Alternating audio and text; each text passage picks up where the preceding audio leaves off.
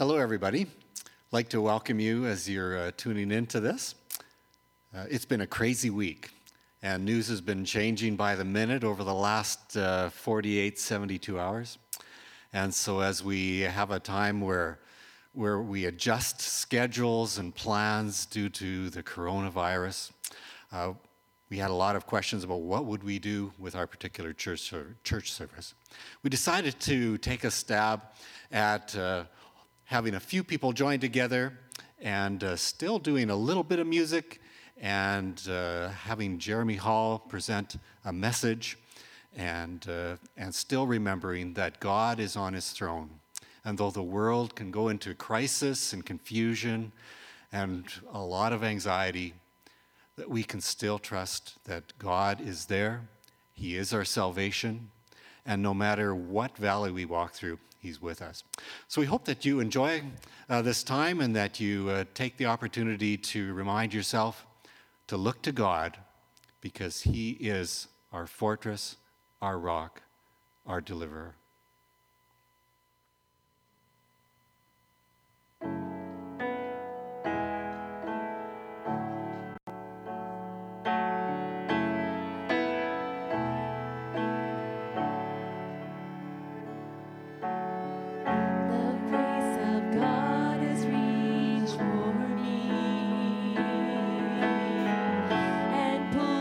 From the raging sea.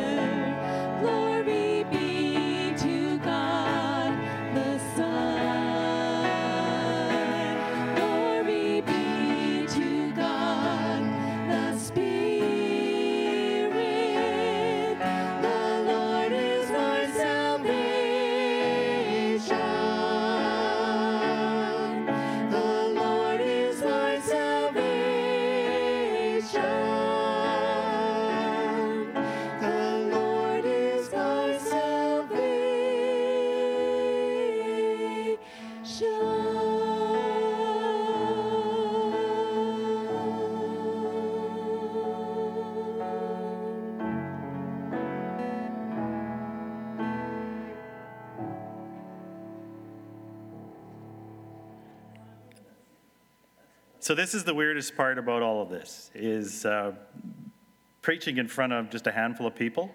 It's more like a Sunday school. It's not quite the same as having a room full. And when I talked to Pastor Jordan, he was a little bit, he did ask me as to whether or not I could keep up with, the normal seriousness or the intensity that you would have if you had a room full of people. And I told him I had no idea. And I said it would be weird in any case. But regardless, welcome to those who could come, to those at home. You're actually watching this tomorrow for us. But in lieu of what's going on in the world, we felt this was the best way to get a message out there that we think is important, or that I think is important, that God has laid on my heart. And so before we begin, I wouldn't mind if we just said a quick word of prayer, please. Father God, we thank you that you are sovereign. We thank you that you are in control over everything. We thank you that you know all things, and nothing happens without you knowing or foreknowing that it was going to happen. We pray that you'll be with us as we gather this small group today, and as those that are regularly here watch this at home, that you would be with us, that you'd encourage us, and I pray that the words I bring today will bring comfort, and that the words I bring today would be your words and not my own. In Christ's name, amen. Well, good morning, good afternoon, good morning. Felt this was fitting.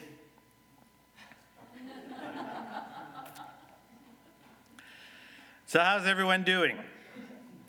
How's our anxiety levels? How's our stress? There's a lot going on in the world of ours. There's decimated retirement portfolios. Hey, Freedom 135. Possible massive job loss. And now this COVID-19 apocalypse. There's lots for us to think about, and lots for us to be gravely concerned about.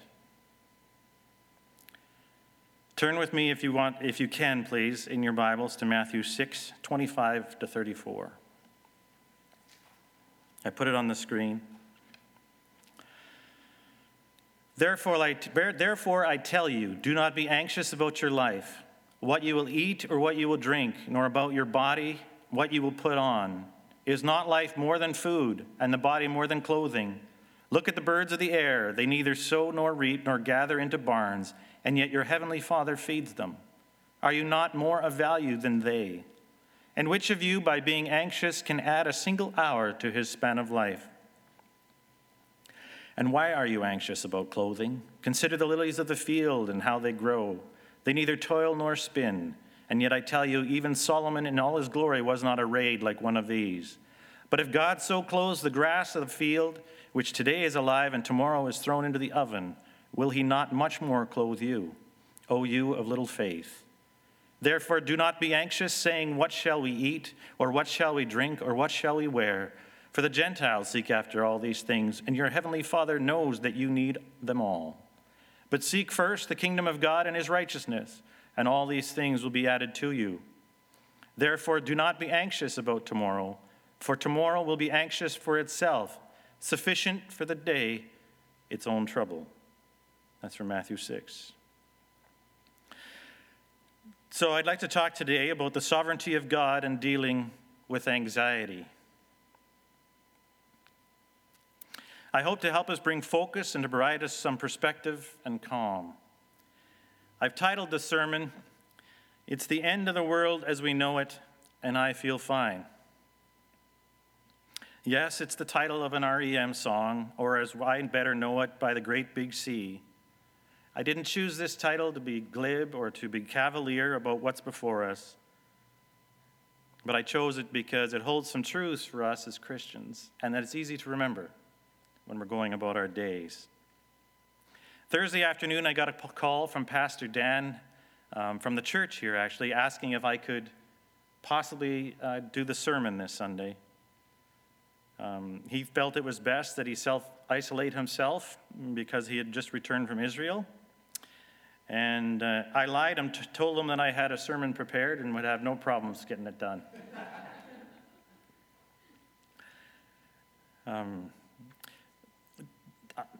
truth be known, I usually have more time to prepare, but I think we're going to be okay here. So I actually birthed the idea for this sermon some time ago. It was actually at the end of last year. And it had to do with the world and the state of the world. And this is before, coronavirus was a hashtag and COVID-19 was a fearful word on everybody's lips. There were already many stresses facing us at the end of 2019 and the beginning of 2020.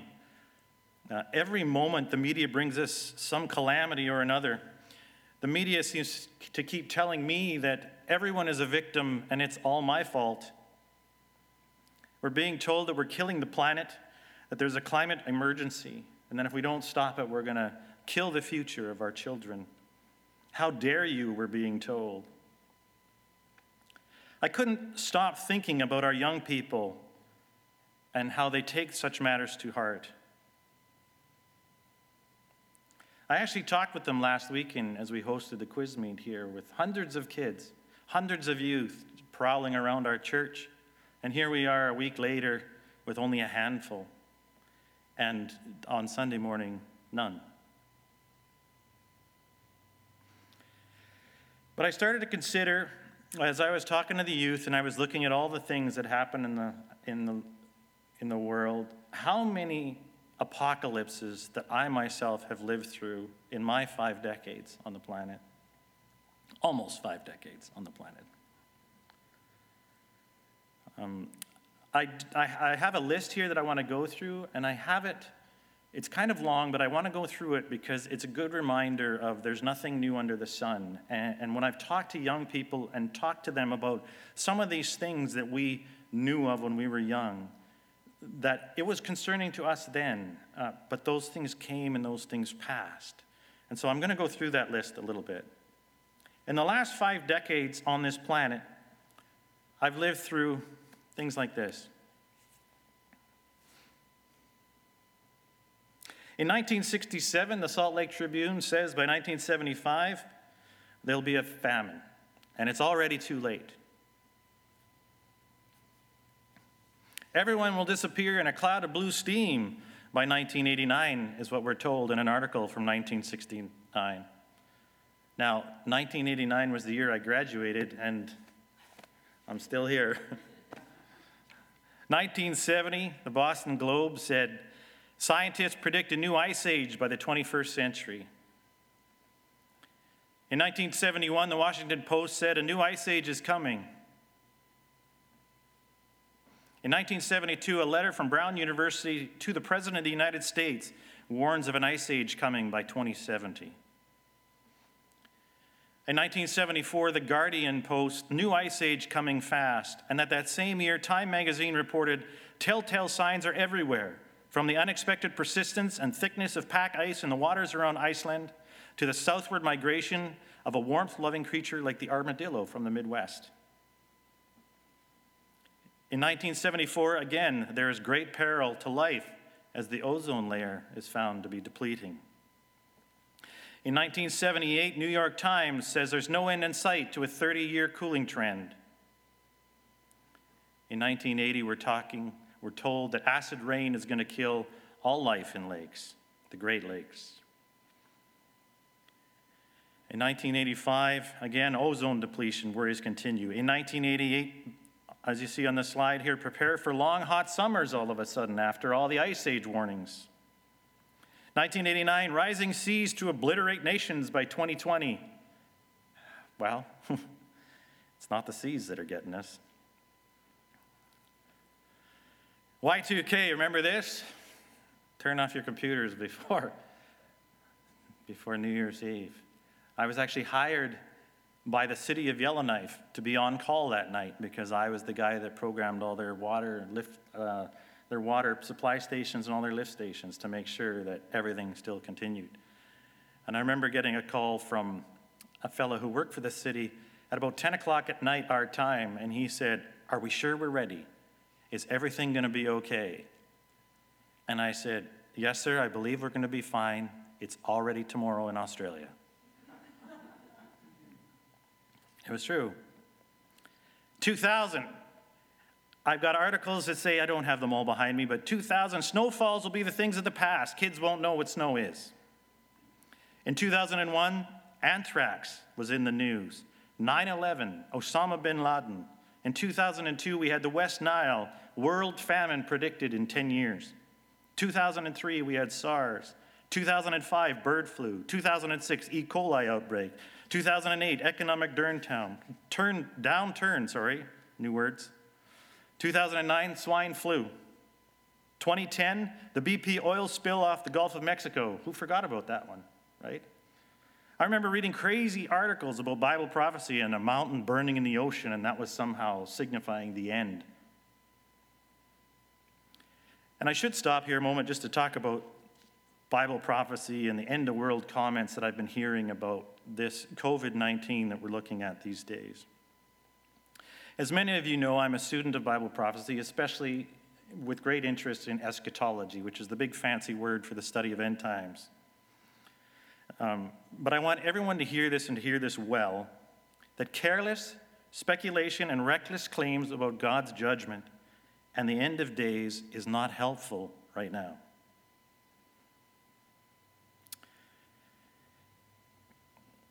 In a time such as now, we do not need to look like kooks. We need to look like people that have it together.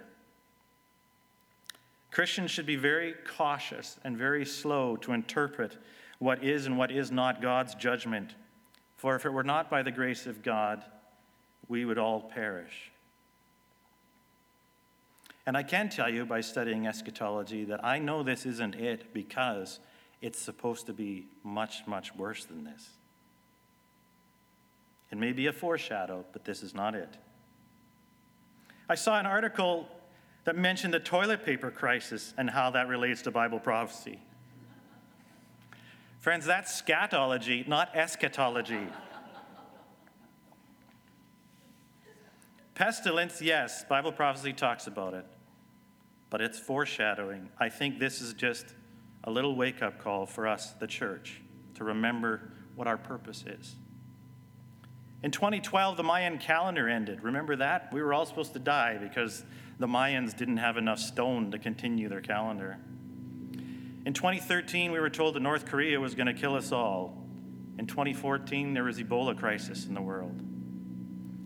In 2015, there was a measles outbreak in Disneyland. Do you remember that?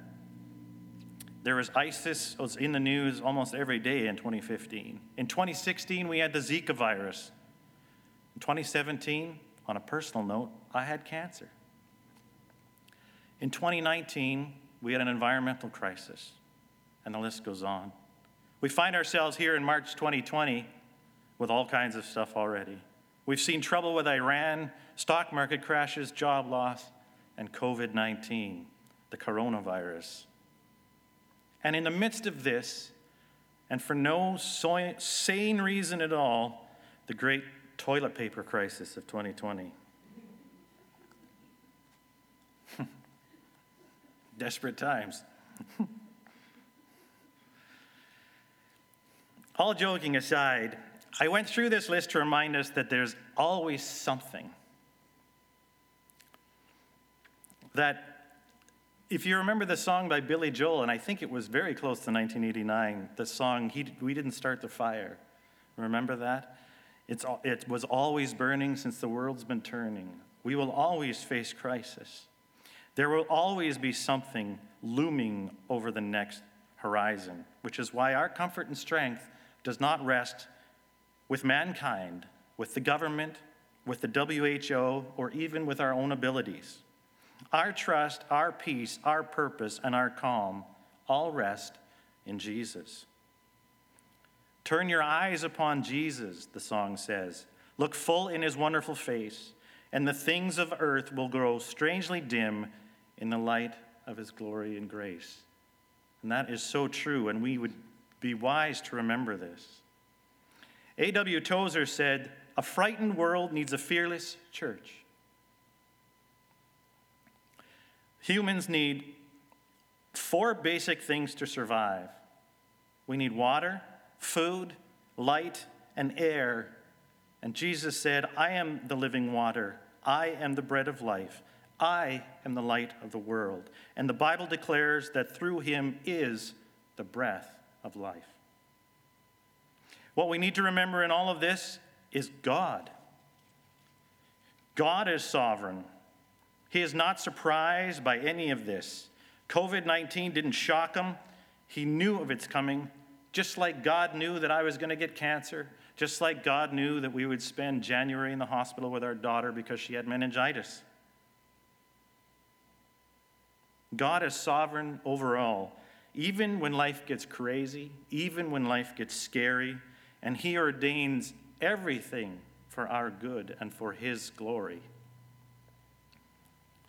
Romans 8:28 says,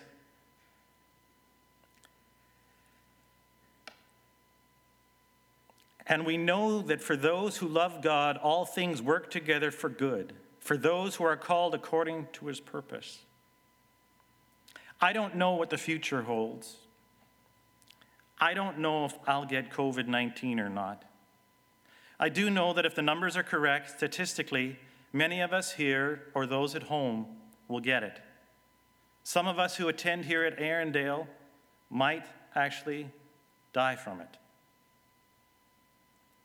But we are not to fear, and here's why.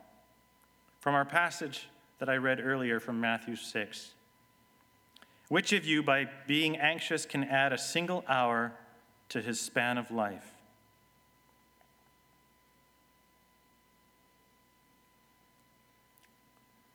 When Christians are worried, as we become stressed, we have something that is worth more than any kind of vaccine.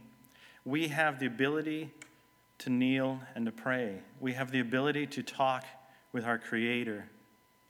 This is what Corrie ten Boom said about prayer. The wonderful thing about praying is that you leave a world of not being able to do something and enter God's realm where everything is possible. He specializes in the impossible. Nothing is too great for his almighty power. Nothing is too small for his love. If you remember, Corrie ten Boom and her family were responsible for saving and hiding over 800 Jews from the Nazis. Their family was later arrested. God knows everything, and our God has everything under control. The Bible continually echoes these truths. Come now, you who say, this is James 4:13 and 15. Come now, you who say, today or tomorrow we will go into such and such town and spend a year there and trade and make profit. Yet you do not know what tomorrow will bring. Instead, you ought to say, if the Lord wills, we will live and do this or that. We look at Christ, even Christ himself submitting to the will of the Father. Acts 2:23, Jesus delivered up according to the definite plan and foreknowledge of God, who you crucified and killed by the hands of lawless men. Isaiah 53:10 reminds us that it was the will of God to crush him.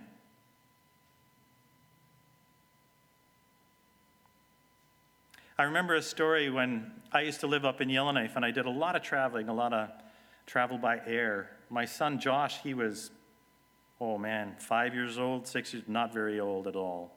Maybe 4 or 5 years old, somewhere in there. But I traveled a lot by aircrafts. I was flying probably at least once a week, sometimes 2 times a week. And for some reason, I don't know why, this little guy, between 3 and 6, 5 probably, but he was worried.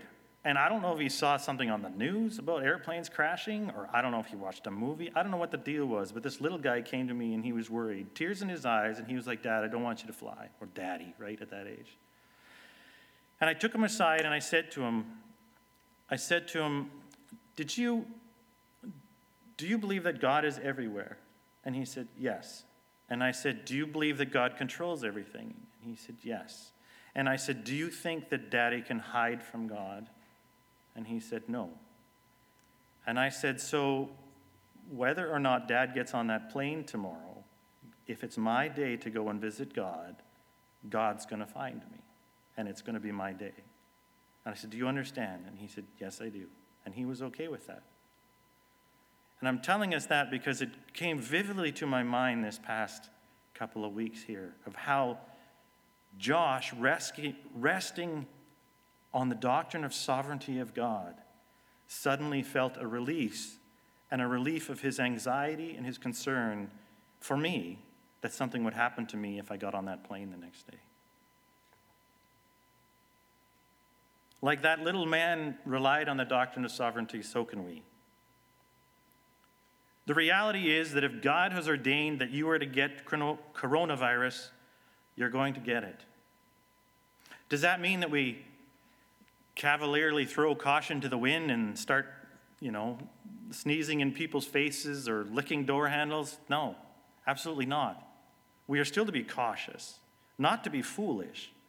But we need to remember that whatever God has ordained, it is always, always good, even if it turns out to be coronavirus. Rely on the doctrine of sovereignty and understand that if God wants you to be sick, you're supposed to be sick. He's ordained it for you, and it's for your good, and it's for His glory, and there's nothing you can do to stop it. I came across a letter this week. It was a letter written by Martin Luther, and he wrote it to a fellow named Reverend Dr. John Hess, and it was in regards to the Black Plague. The title of the letter was, "Whether One May Flee from a Deadly Plague." And this is what Martin Luther said. "I shall ask God mercifully to protect us, and then I shall fumigate, help purify the air, administer medicine, and take it. I shall avoid places and persons where my presence is not needed in order not to become contaminated, and thus perchance inflict and pollute others, and so cause their death as a result of my negligence. If God should wish to take me, He will surely find me, and I have done what He has expected of me, and so I am not responsible for either my own death or the death of others. If my neighbor needs me, however, I shall not avoid place or person, but will go freely as stated above. See, this is such a God-fearing faith, because it is neither brash nor foolhardy and does not tempt God." Martin Luther. So even if we're not afraid of contracting the virus, and honestly, I have to tell you, this past week, I have more concern over the social and economic impact of this than I am about actually being sick. But there's no question that this virus, no matter how serious we think it is or don't think it is, this has changed our lives. This has been unprecedented impact on the planet that I don't think we've seen since concerns like the world wars, as far as all the world being concerned about one thing. I have to forever remind myself every day that what God ordains is always good. We may not understand that now, and we might not understand it until we're in glory, when we're in His presence. But His ways are above my ways and our ways, and our faith, our trust in God knows what's best, no matter what our feelings might be. Stock market crashes, storms, cancer, toilet paper shortages, whatever it is, God's hand is all over it, never causing evil, never causing us to sin, but ordaining everything in His grand plan. This always leads us to question why. Why does this happen? A pastor I once knew up in Yellowknife, his name is Russ Mueller, he once confronted me with the question of why when I was asking why questions during a period of trial in my life. And he had me consider that the better question was perhaps what. The why might be veiled for now, and perhaps the purposes will only be revealed when we're in glory. But a better question perhaps to ask is what? What is it, Lord? What is it that I'm to do? What are you trying to teach me?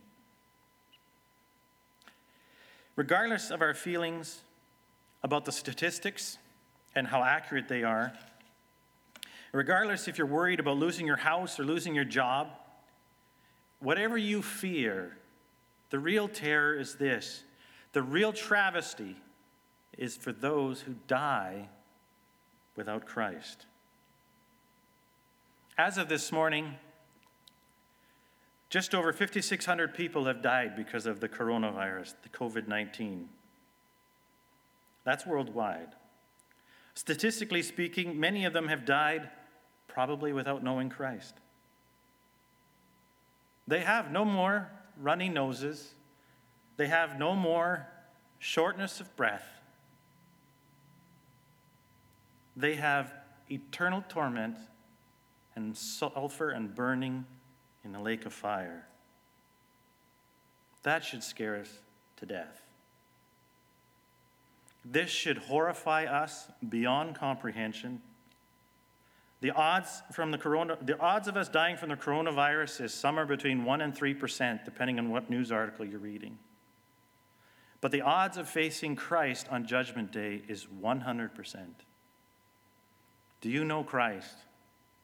If you don't, we need to talk. If you're not thoroughly convinced that if you died today, you'd be in heaven, then we need to have a talk after this service. And if people at home, phone me. Christians, for those who are saved, listen. We should be using this time to bring comfort to the world. People are afraid. Our kids are afraid. I think especially of our kids. When little people are overwhelmed by big emotions, it's our job to share calm, not take part in the chaos. And now look at the grown-ups out there, fighting over toilet paper without considering those the most vulnerable or those the most at risk. On Thursday, I went to the grocery store after a meeting I was at. I was picking up a few things. I think it was like shampoo and something else, just something I needed for the house. But out of curiosity, I thought, I'm going to walk down the toilet paper aisle. And I came across an empty toilet paper aisle with save maybe a couple of those little, I don't know if they're 6-packs or what they are, but there's only a few of them. And there was an elderly man, gray hairs, and if I was to guess, I would say late 80s, possibly 90s. And he had this little list in his hand, and his shopping cart was full of little odds and ends. And there he was standing there looking at this empty row of toilet paper, save only a couple. And I remember the look in his face being almost, if you could put a sigh on your face without actually sighing, that's what was on his face. And he grabbed the toilet paper and he put it into his cart, and there was still some left behind, and he tootled along with his 6 rolls of toilet paper. And I thought to myself, I had compassion, I was filled with sadness, I had a smile on my face. If I would have had a truckload of toilet paper, I would have given it to that man.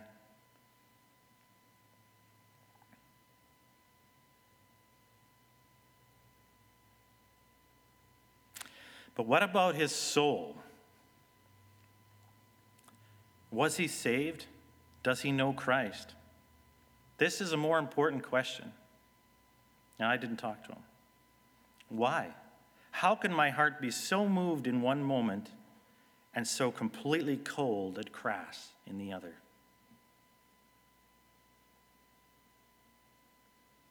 I saw this picture online. It kind of puts the picture what I was talking about yesterday. Does this picture invoke emotion in you? Anger, perhaps? Compassion?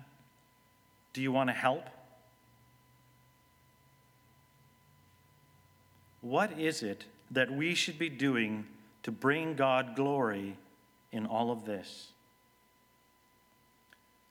According to the Westminster Shorter Catechism, man's chief end is to glorify God and to enjoy him forever. Are we bringing God glory? We are called to witness, to preach the gospel. Our purpose is to bring calm into chaos, to share the gospel of peace in troubled times. not with reckless abandon, but with love. You don't need to touch someone to bring them the gospel. Our feet bring the gospel, and our words bring the gospel. The time for waiting is over. The time to wait for people to ask us is over. It is time for us to stand up and be accounted for, to storm hell's rusted gates, and to make a difference and make a stand and tell our friends and our neighbors about Christ. No more sitting down. Things just got serious. The world needs us more than ever. Are we up to the task? Don't worry about tomorrow. Tomorrow will have its own worries, we were reminded earlier. Be careful, be diligent, be caring in all things, and in all things, trust Christ. He is trustworthy, and he's in total control of everything. And through it all, remember, it's the end of the world as we know it, and I feel fine. Thanks.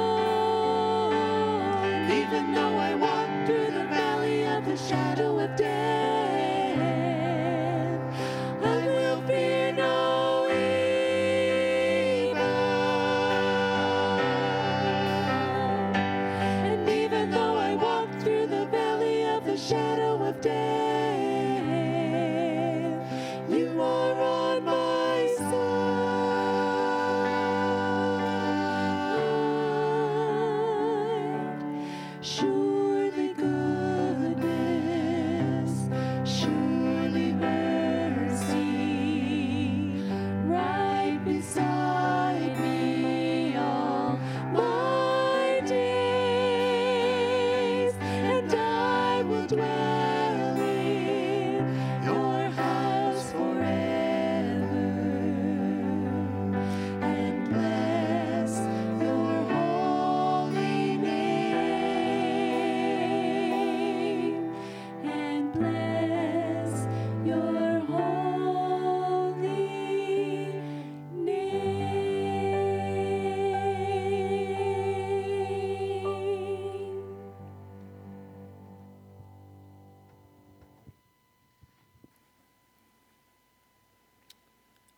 Thank you for joining us if you're watching online, or for those of you who are here.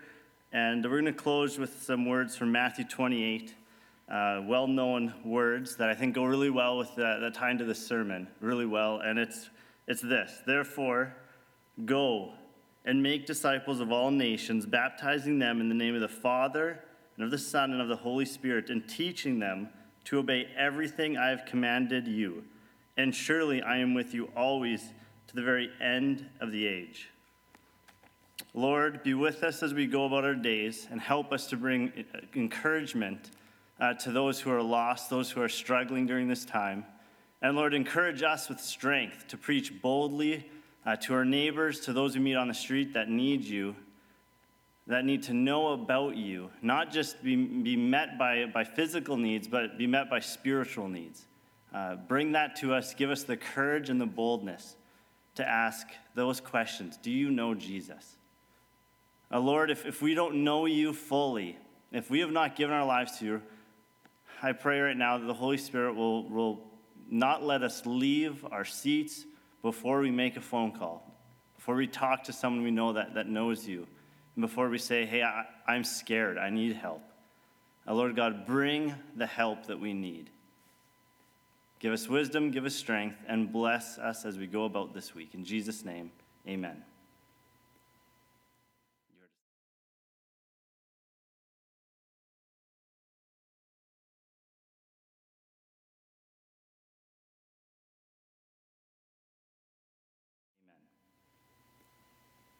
You're dismissed. You're not dismissed.